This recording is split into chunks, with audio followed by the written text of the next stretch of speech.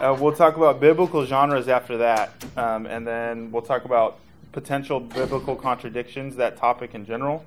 We'll talk about other gospels, alleged other gospels, and the resurrection. And then what this lesson is we're not going to look at case-by-case things in the Bible where someone says, well, the Bible says A here and B here, so how is this true? There's a lot of those. We're not going to go through all of those. So the first thing I want to talk about is something that's probably could be kind of strange to a lot of us. This was strange to me when I heard it. But before we look at the evidence, what we have to think about is our foundation for our belief, the reason why we believe in what the Bible says. And it's actually not physical evidence. The reason why we believe in the Bible is not because you can look at some historical events or look at the manuscripts and say, this proves the Bible's right. And the reason for that is because the Bible tells us in Romans that without God, we're dead in trespasses and sins, that the wages of sin are death. We're in this state of deadness, and the Bible tells us the way that we come to life is through the Holy Spirit. So it's not that we look at some evidence, and then we take that evidence and we read the Bible, and then we become alive. It's that the Holy Spirit opens our eyes, and after He opens our eyes, we read the Bible and we realize, oh, this is God's Word, and then we come to faith. And then it's after that point that we can start looking at evidences. So the evidence, I grew up thinking you first look at the evidence and then you come to faith. But the Bible actually kind of flips those around. The Bible says first you become a Christian and have faith. And then because of that faith, you start looking into the evidence. Sometimes in our lives, we look at evidence first and then become Christians. But what the Bible says is the only way you became a Christian is because the Holy Spirit opened your eyes. So this quote here is from the Westminster Confession of Faith. This was written 400-ish years ago, and this is the point that they make, and this has been something that Christians have believed for a long time. It says, "Our full persuasion and assurance of the infallible truth," that's the Bible, "and divine authority thereof," the divine authority in the Bible, "that persuasion is from the inward work of the Holy Spirit, bearing witness by and with the Word in our hearts." So before this it says, you can look at all this evidence, but the real reason we believe is because of the Holy Spirit's testimony.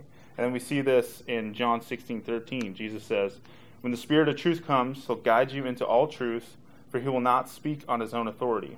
But whatever He hears, He will speak, and He will declare to you the things that are to come." And there's some other verses there on your handout that basically say something similar. The Spirit is the one that's opening our eyes. So that's kind of like, we want to get that set. Our real foundation is not on some evidence. And that's important because if we have some evidence and then someone comes along and allegedly does away with that evidence, our faith doesn't go away with it because our faith isn't built on the evidence. Our faith is built on the Holy Spirit. So we just want to have that as our foundation as we move forward. So the first thing, though, in terms of our lesson that we want to look at is genre. A lot of people say you can't read the Bible literally because some things aren't literal. And so they'll say, since some things aren't literal, the whole Bible's not literal, which means Jesus never raised from the dead. So the first thing we have to look at when someone's making that claim is you have to look at genre. The Bible's written in a lot of different genres. And so an example of this is the common phrase, "my heart is broken," that we use. Versus, so if someone said, "my heart is broken," that would mean one thing. If someone said, "my heart is malfunctioning," it would probably mean something different. So the core of that, though, is that broken and malfunctioning, those two words are pretty similar. If you say this is broken, this is malfunctioning, it's pretty much the same word. But when you put it in a different context, it means something totally different. So if I say this recorder's broken, and I say this recorder's malfunctioning, I'm basically saying the same thing twice. If I say my heart is broken and my heart is malfunctioning, I'm saying two completely different things because we all understand that these are different genres of speech. So what are the genres in the Bible? The first genre is legal. This is we're all pretty familiar with this. A lot of the Pentateuch, Leviticus, the laws that God gives, that's a legal genre. And so when you're reading legal genre, you have to understand that you're in legal genre if you're going to properly understand it. Just like if I said, my heart is broken, I'm in kind of like a romantic, non-literal genre. You have to understand that to know what I'm actually saying. So there, on your handout there, we won't go too in depth into this, but there's even under legal, there's a couple different genres. The next is narrative. This is probably what we're most familiar with. There's a lot of narrative in the Bible, and then you can see on your handout there's 6 different subgroups of narrative. And if you really, really want to best grasp what's going on in whatever section of Scripture you're reading, if you're reading the narrative of David and Goliath, it helps to know, okay, I'm under 4 here. I'm in a heroic type narrative. So the point of this narrative is to show me this hero, and I'm supposed to look to him and see all of his good qualities and how they point to God and stuff like that. So narrative has a lot of subsections as well. The next type of genre would be poetry. Psalms, Proverbs, Ecclesiastes, Song of Songs, much in the prophets, Isaiah, Jeremiah, Ezekiel. There's a lot of poetry in those books. And then wisdom literature, Job, Proverbs, Ecclesiastes. And what's interesting there is you'll note C and D both have Proverbs and Ecclesiastes. So some of Ecclesiastes is poetry, and then some of it's kind of wisdom literature. So these genres, it's not like you can just take a book and say, the book of Ecclesiastes is all poetry. There's no wisdom in it. It's like, well, no. The whole point is that whoever wrote it, we think Solomon, is saying, here's all the wisdom I've learned, and he's giving us wisdom, but he's doing it in poetry. So there's kind of interlocking genres going on in that book. So a lot of these genres will interlock. One book can have multiple genres.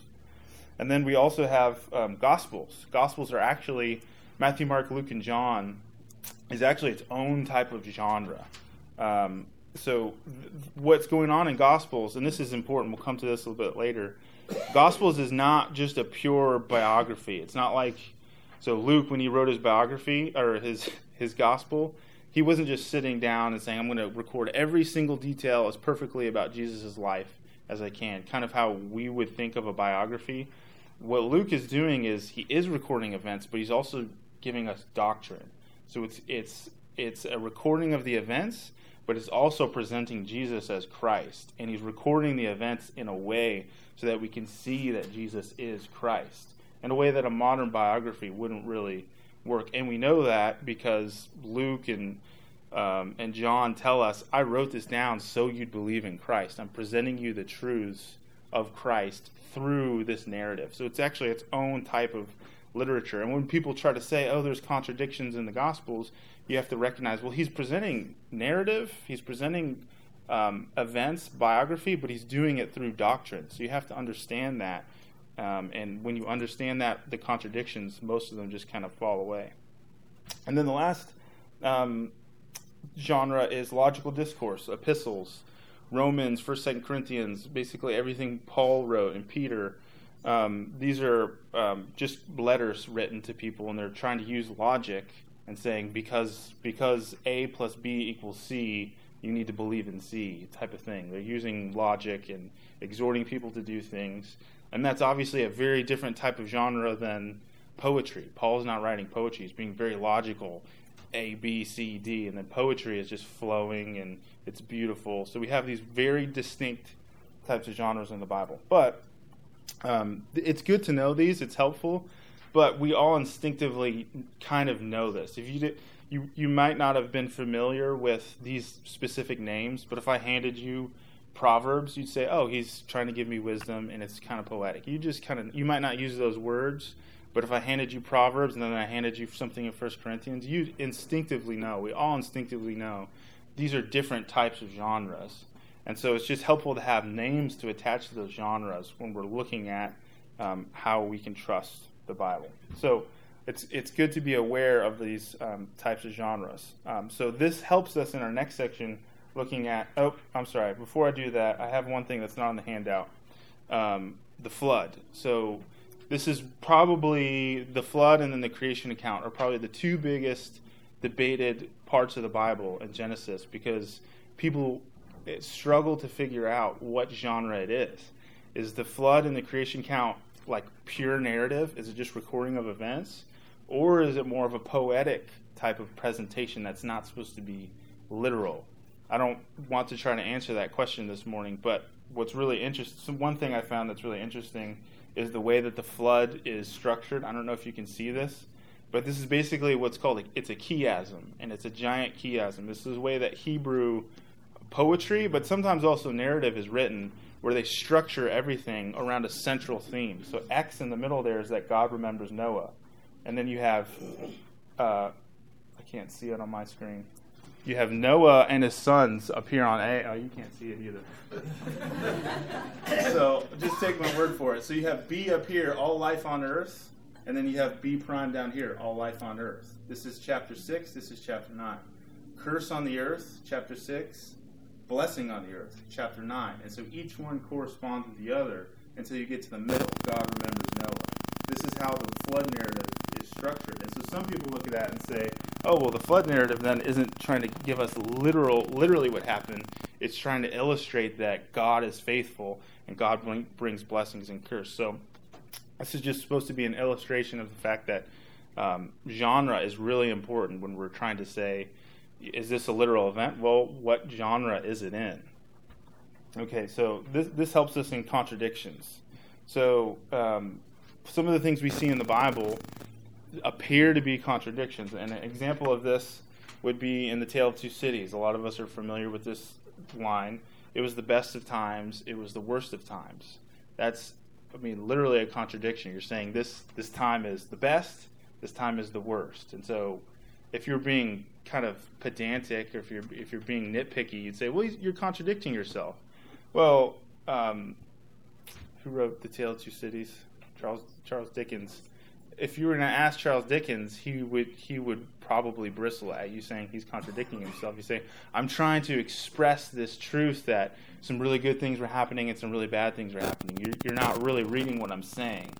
And so some people will do this with the Bible. They'll look at two things and say, oh, these are contradictory. And we're really doing the same thing as someone who would critique Charles Dickens here. So an example of that, Jesus is called in John 1 the Lamb of God. And then in John 10, Jesus is called the Good Shepherd. So you can't be the lamb and the shepherd at the same time. Like the shepherd leads the lambs and the lambs are led. You can't be both at the same time. But John in his gospel calls Jesus both. And that's because he's trying to illustrate two different things. He's trying to show that Jesus is the Lamb of God. He's going to pay for our sins. That's what he means by lamb. And then Jesus is our shepherd. He's going to lead us into righteousness. And so these are two different things being said that are both true. Jesus pays for our sins, and Jesus leads us like a shepherd. And so John is using imagery to express those two things. And they might appear contradictory, but that's because we're not understanding that John is using a certain type of genre. He's being kind of poetic, and he's presenting to us doctrine about God, doctrine about Christ. So those are kind of on the surface contradictions that we see. We need to pay attention to genre to understand a lot of these contradictions aren't actually contradictions, but then there's also time contradictions. So in Luke and Acts, what happens basically is Luke says that Jesus appears to the disciples, and it seems like he says Jesus appears to the disciples and then he ascends. In Luke, that's what it seems like. And then in Acts, he says Jesus appears to the disciples and then he stays with them 40 days and then ascends. So we can see that here. You have Luke 24:36. He says, as they were talking about these things, Jesus himself stood among them and said, peace be to you. And then about 14 verses later, they have a conversation. And then in verse 50, he says, he led them out as far as Bethany, and lifting up his hands, he blessed them and ascended into heaven. It's on the screen and not on your handout. That's verse 51. So it sounds like he's saying Jesus appears, has a conversation, and then ascends. It just says, and then he ascended. And then in Acts we see, he presented himself alive to them after suffering by many proofs, appearing to them during 40 days, and speaking about the kingdom of God. And so some people might point to this and say, well, it looks like he's saying Jesus was there for maybe a day, and then later on he's saying Jesus appeared for 40 days. But again, we're kind of doing it's similar to saying Charles Dickens is contradicting himself. Because Luke clearly isn't saying in the Gospel of Luke that Jesus was just there for one day. He's just recording events, and he's not telling us how long of a time span occurred between Jesus appearing and ascending. He doesn't tell us. He just says Jesus appeared, and then at some point later, he ascended. He's choosing not to tell us the time. And we can see that this happens all the time in movies. You know, a common theme that you see in movies is you see somebody at a party one night, and then they go home, and then they wake up and, you know, they're somewhere else, or, you know, their car is missing, or they're all beat up or something. And so all we saw in the movie was they're at the party, and then they wake up, and let's say, for example, they're all beat up and bloody. And so we were wondering, what happened in between going home and getting beat up? Well, the person, whoever made the movie, just chose to present it in that way. It's just, he went home, he woke up bloody. We know that something happened in between, but the movie just didn't tell us about it. And then maybe later on in the movie, you find out all these events that happened through the night. So this is a common theme we see in movies, and it's really similar to what Luke's doing. He's just saying, this thing happened, and then the next thing happened. And then he goes into Acts, and he starts to fill in the details of what's going on in between. So the basic theme here is that we don't want to be too nitpicky when we're saying, okay, this thing happened, then this thing happened, any more than we'd be in a movie. Luke is not recording for us strict biography and only details. He's giving us the details, but he's also presenting doctrine, kind of like a movie would. A movie would, it has a theme or a point, but a movie's not just some guy standing up here like me just rattling off points. A movie presents the theme in a way that has a story and a structure, and that's what's happening in the Gospels.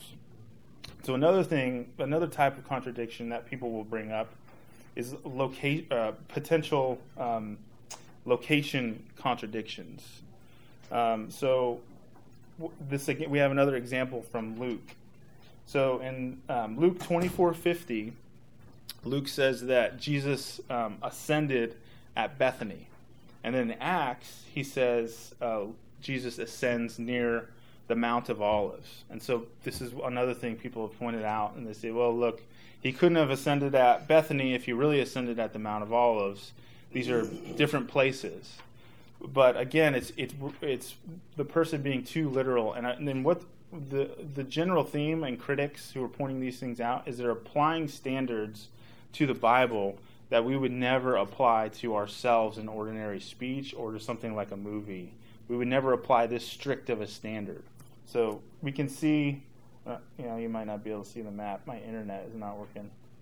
So the map isn't popping up, but Bethany and the Mount of Olives, it's basically like Philly and Abington. Like they're close, and the Mount of Olives is not a city, it's a mount, and Bethany is the city. And so Mount of Olives is like a little place, and Bethany is the big city. So it's like if you were on the phone with someone from California, you'd probably say, I'm at church in Philly. You probably wouldn't say Abington because they've never heard of Abington.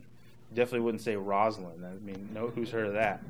So it's similar. But if we were talking to one another and I said, hey, we're in Philly right now, you probably still would know what I'm saying, but it'd be more precise for me to say Abington. So if I'm talking to my mom and I say I'm in Philly right now, I'm not lying to her. It's just that she's in California, and well, she knows Abington because she knows me. But if she had never met me, she had no idea where Abington is. So this is a standard. This is something that we still do today. We use kind of general locations to talk about the bigger location. We say we're in the greater Philly area, even though we're not in the city limits of Philly. That's really all Luke's doing, and you see a lot of that in the Gospels and the Bible in general. Is they're using generalities to get the point across, and critics apply this standard that we would never apply to ourselves. I'm really bummed these pictures aren't popping up. So there's a great book. I have the old edition here. That basically chronicle this. The old edition is called "When Critics Ask." I have a picture of the new one. It's called "The Big Book of Bible Difficulties." The name's in there in your handout. It's by a guy named Norm Geisler, and what he does is he takes, in the new edition, there's 800 potential difficulties, potential contradictions in the Bible, and he arranges them by book of the Bible, Genesis to Revelation, and then he'll just explain it. So some of them we don't have answers for. We say, well, we think this might be what's going on, but we're just really not sure. We don't have enough information.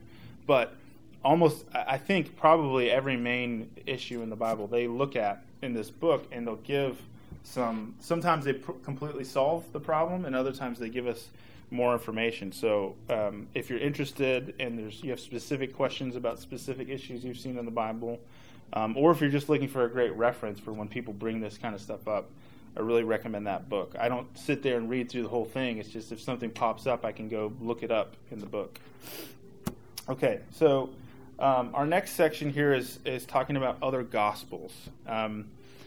This is included in the book that we've been kind of going through, and the reason for that is because people will point to these kind of like pseudo gospels. The most famous one's probably the Gospel of Thomas, and they'll point to these and say, well, this gospel proves that Matthew, Mark, Luke, and John aren't literally the case, because some guy named Thomas wrote another gospel. It's about Jesus, and it says things that are different than Matthew, Mark, Luke, and John. And so the claim is often that we're taking these four gospels, Matthew, Mark, Luke, and John, and just ignoring all these other ones. And so that people will try to use that as a critique to say you can't take the whole Bible literally because it's just this random kind of smattering of different books. You're kind of picking and choosing. So that's the claim that people make. But what's interesting is that you've got a quote here. This quote is from Bart Ehrman, who is an atheist. He's a biblical scholar, but an atheist, which might sound kind of like a contradiction.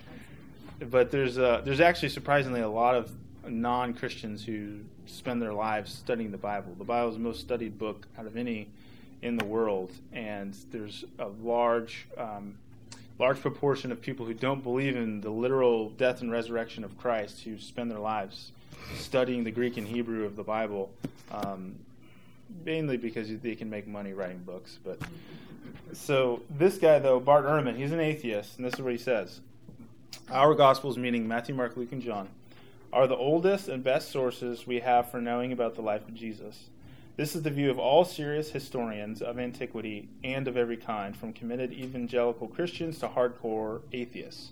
So when people try to point to things like the Gospel of Thomas, the thing that they're not accounting for is the fact that even people who don't believe what's written in the Gospels, they recognize that these Gospels are much more historical, much more reliable for telling us about who Jesus is than the Gospel of Thomas. The main reason for that is that the Gospel of Thomas was written much, much later. The latest book of our four Gospels is probably John, and it was probably written between 60 and 90 A.D.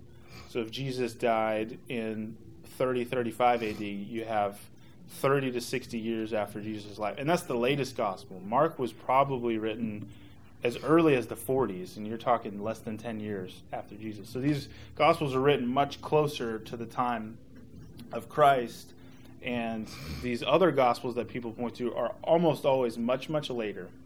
The other thing about the other Gospels is that they're presented in a way that doesn't accord with the rest of Scripture. So the Gospel of Thomas has things like where Jesus is cursing. Jesus as a boy is cursing other little boys on the playground, basically. Just these kind of crazy things, kind of trying to portray Jesus as just this average boy who has these magical powers. And it just clearly doesn't line up with our Gospels and what the Old Testament says the Messiah will be like. This Messiah is going to be the perfect human who never sins, who's wise in all things. And then these other Gospels present Jesus in these ways that just don't accord with the rest of Scripture. So when people try to point to other Gospels, the key there is to show them these were written much, much later, and they don't accord with the rest of Scripture. So the general way, though, that we look at and recognize all the books of the Bible as biblical has been really helpfully laid down. I had a picture of it in here, but it's not working. Is a book written... Oh, this one's showing now. Okay, so this book here, Michael Kruger, Canon Revisited. It's kind of a technical, a little bit of a difficult book. But what he does in the book is he tries to show, here's how the church determines these 66 books. There were more than 66 books written. Like the Catholic Church has the Apocrypha, which I think is like 14 extra books. Some of us might have heard of Maccabees, 1st, 2nd Maccabees, Judith. Yeah, so there's these other books that have been out there, but the Christian church has recognized only these 66. And so people say, well, why are you picking those versus the others? What Kruger tries to do in this book is to lay down, this is the way that the church does it. And so he gives basically 3 main criteria for each book that the church used to determine whether it's actually written by God or just one of these pseudepigraphal books of the Bible. And the other thing that's important to recognize is that these books that were written, like 1st, 2nd Maccabees, a lot of them are written just presenting normal history. The person who wrote the book didn't think that he was writing scripture. He was just trying to record historical events that happened in the time of the church. Then other books, like the Gospel of Thomas, they're written just to try to kind of get attention put on themselves, kind of like atheistic scholars of the Bible. They're just trying to say something about Jesus that other people are going to try to read. So there's these, you can detect kind of motivations in these other books that clearly aren't, this is God's word. So Kruger lays down these 3 criteria, the first of which is that it has to be received by the church. So if God is going to give us a book and he's going to lead the church, then it makes sense that when he gives us that book, he's going to set the church up in a way to receive the book. So if we dug up some, 5th gospel and it was saying all these new things about Jesus, we wouldn't include it in the Bible because we'd say, well, God would have given that to us early on. He set up the church. He gave us the Bible. And so one of the criteria we have to look at is, did the church from the time right after Jesus, were they using that book? So that's the first criteria. The next criteria is that it had to come from an authoritative source. So the Gospels, for example, Matthew, Mark, Luke, and John, those were all people who physically saw Jesus. Luke might not have, but he was talking to people who did physically see Jesus. So it has to come from a source of a person that not only saw the events, but also had some sort of spiritual authority. So like Paul's letters we accept because he was named an apostle of the church. Christ gave him that authority to write down the things about Christ. So all the books, Genesis through Revelation, come from someone who had firsthand knowledge of what was going on, and it came from a person who God gave authority. God is saying, giving you authority to record these things. And so when we're looking at books that people might bring to us, Gospel of Thomas would not fit the bill because it was written so much later. And what's interesting about that gospel specifically is that it's named the Gospel of Thomas because they're trying to attribute it to Thomas the disciple. And they know that they need to make it look like Thomas wrote it because that's the only way the church is going to read it and think it's scripture. But we know Thomas died before probably 100 AD, and the Gospel of Thomas was written probably 150 to 200. It was written way after he was dead. So some of these non-canonical books will try to make it look like they're written by an authoritative source, but they're not. But that also shows us that's how important, even to the early church, the authoritative source was. So that's the second criteria. And then the third criteria is it has to comport with the rest of the Bible. So even if someone who apparently was a disciple and the church apparently received it for a little while, if it doesn't fit with the rest of the Bible, then obviously we know it's not from God because God doesn't contradict himself. So the early church, right after Jesus, as they were trying to figure out which letters of Paul were original or not, some people would claim to be Paul and write letters. That was the criteria they used. They said, well, it looks like Paul wrote this. A lot of the church knows about it. We might not have received it and said this is from God, but we know about it. And so they look at it and say, well, is what Paul's saying in the third letter to the Corinthians, for example, if what Paul's saying in this third letter is contradicting 1st and 2nd Corinthians or the Gospels or something in the Old Testament, then we know it can't be from God. So that's the third criteria. And what the church has done since Jesus rose and went into heaven for the New Testament, what the church has done is taken those 3 criteria and used them all at the same time. So if someone brings us a book and says, well, why didn't the church accept this book? Well, we say, well, it's probably not agreeing with the rest of the Bible. It's probably not actually from someone who's authoritative. And the church as a whole hasn't already received it. Therefore, it can't be an authentic book of the Bible. Okay, so that moves us in here to our last point, which is the resurrection. And this is kind of the most important point in determining why we can trust in the Bible. Aside from the fact, like we opened with, the Holy Spirit's opening our eyes, and we just believe it. The reason I believe the Bible is because the Holy Spirit regenerated my soul, and then when I read the words, I see and hear from God. It doesn't mean that I never have my doubts or questions, but it does mean that the Spirit has given me enough faith to say, I'm going to follow this book. I might have my bad days when I'm not following it, but generally my life is trying to follow this book, and the only way I can be there is from the Holy Spirit. So that's the main reason we believe this. But I think, and a lot of people think, the biggest kind of evidence-based reason why we believe in the Bible is the resurrection. The fact that the Gospels record the resurrection, and there's no evidence that Christ did not resurrect, is evidence that he actually did. So a lot of it's been shown before. This is something that a lot of apologists like to talk about. We might have already talked about it in here.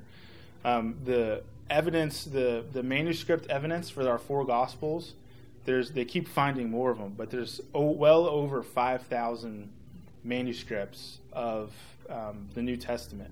So it's not like Matthew wrote the Gospel of Matthew and there's one copy sitting somewhere. There's hundreds and hundreds and hundreds of copies of Matthew, because people, as soon as he wrote it, they were recording it.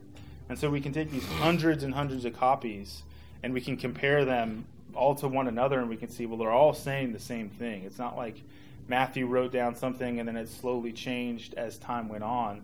They're all saying the same thing. So the next most attested piece of ancient literature is Homer's Iliad. That's just an old Greek kind of epic poem. And that has, I think, like 700 or 800 manuscripts. And so you'll never hear a critic out there say, oh, we can't trust Homer's Iliad because it says some kind of fantastic things, and there's not that much manuscript attestation saying we have all these manuscripts pointing to Homer. He only has 800, and everyone agrees this is exactly what Homer wrote, whereas we have over 5,000 for the Gospels, and people doubt it. The reason people doubt it is not because of evidence, it's because of what the Gospels say. The Gospels say that Jesus raised from the dead and ascended into heaven, and because they don't believe in supernatural things, they're going to reject that right off the beginning. So it doesn't have to do with manuscripts or evidence. The reason people don't believe the Bible is because they don't believe in supernatural things. And then they try to back up their disbelief by pointing out things like contradictions that we just talked about, potential contradictions and things like that. But what's interesting is the resurrection actually has more positive evidence for it than a lot of things that we teach our kids in history class about people like Alexander the Great, who was kind of in that same time period. So some of the evidence for the resurrection. The first thing is that the Gospels record that there was 2 female witnesses that went to the tomb. They were the first ones to see that Jesus rose from the dead. They went to the tomb and Jesus wasn't there. The reason that's significant is because in ancient Jewish time, in the Jewish and Roman culture, women could not be witnesses in court. It's kind of like now, like we wouldn't allow like a 3-year-old to be a witness to a crime in court because we don't trust a 3-year-old, which is probably a good thing. But back then it was a bad thing. They did not trust women to give their testimony in court. But what's interesting is if someone was making up an account of the resurrection, it would be like me saying, if I'm making up something, like if I was going to say I bench pressed 1,000 pounds in the gym, and I'm just obviously lying, I would never say, yeah, talk to this 3-year-old. He saw me do it, right? I'd want to point to someone more credible and say, ask him. He knows I did it. So the fact that the Gospels record that women were the first witnesses is evidence that they were actually telling the truth. They weren't making things up, because if they were making it up, they would make up someone much more respectable in that culture to claim as a witness.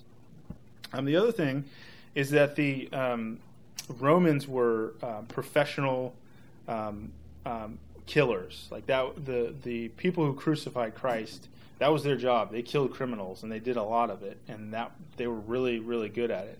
Some people try to say, well, they didn't actually kill Jesus. He was just kind of, he looked like he was dead, and then he got resuscitated, and he never actually died, and then he gained his strength, and then that's how he walked out of the tomb. And what's interesting about that is you have really smart people who don't believe in Jesus, Jesus as Lord, who ascended into heaven. They don't believe in him, but they're coming up with theories saying, well, Jesus didn't really die. Why are they coming up with the theory that Jesus didn't really die? The reason they come up with that theory is because they realize there's so much evidence for the fact that after his crucifixion, people saw him. There's hundreds and hundreds of people that saw Jesus. So they're like, how do I make sense of this? Well, he didn't really die. But that theory doesn't make any sense because, like we said, the Romans are professional killers. That was their job. Second of all, it's recorded that Jesus obviously was savagely, brutally beaten. We heard Josh preaching on that the past couple of weeks. Jesus' the torture and the crucifixion was brutal. So if Jesus was just kind of limping along, like on his last breath, kind of got resuscitated a little bit, he probably wouldn't have this big following. People wouldn't want to follow this guy who looks like he's about to die. So that theory just really doesn't hold any weight. And then the other thing is that the Romans weren't just excellent killers; they were really good guards. And so I think it's in Luke. It's recorded that Pilate sends guards to go guard the tomb because they don't want anybody messing with Jesus' body. The Jews tell him, put some guards there. Part of the job description of being a Roman guard was, if you fail in your job, if you're guarding prisoners or a tomb, if someone gets through to you, to what you're guarding, the consequence is death. You have to be killed now. So if I'm guarding a prisoner and someone gets by me and gets to the prisoner, I have to be put to death. That was just the way Roman law worked for guards. And so the idea that Jesus somehow got past, he's all beat up and he somehow got past these guards, who first of all failed to kill him, and then second of all failed to protect him, just doesn't really make any sense historically. And then you also have the fact that if Jesus' body was still in the tomb, the Jews would love to grab that and say, look, here's his dead body. He's not resurrected. Your Lord is not a real Lord. But obviously they couldn't do that. So when you look at the historical evidence of what's going on around Jesus, it just seems it's just impossible to come up with any theory that would make sense of it other than he physically rose from the dead and ascended. And that's why you have so many different theories about what happens, because no one's able to figure it out except for Christians. And then another interesting thing is that there was, we don't have this in the Bible, but the early churches recorded that 11 out of the 12 disciples died because of their faith in Jesus. John is the only one that tradition says wasn't killed for his faith. 11 out of the 12, the Romans were persecuting Christians because of Nero, and they're trying to kill all the Christians. And 11 out of the 12 people who spent years and years walking with Jesus every single day, 11 out of 12 of them said, I'm not going to give up my faith in Jesus. You can kill me, but I'm going to maintain my faith in Jesus. So what that tells us, that's a historical fact we can point to. And what it tells us is the people who walked with Jesus and knew him, they maintained their faith in Jesus. Now, if Jesus didn't actually rise from the dead, if he was all bloody and beat up, or if the disciples went and grabbed his body and hid it and made up the lie, Why would they die for something that they knew was a lie?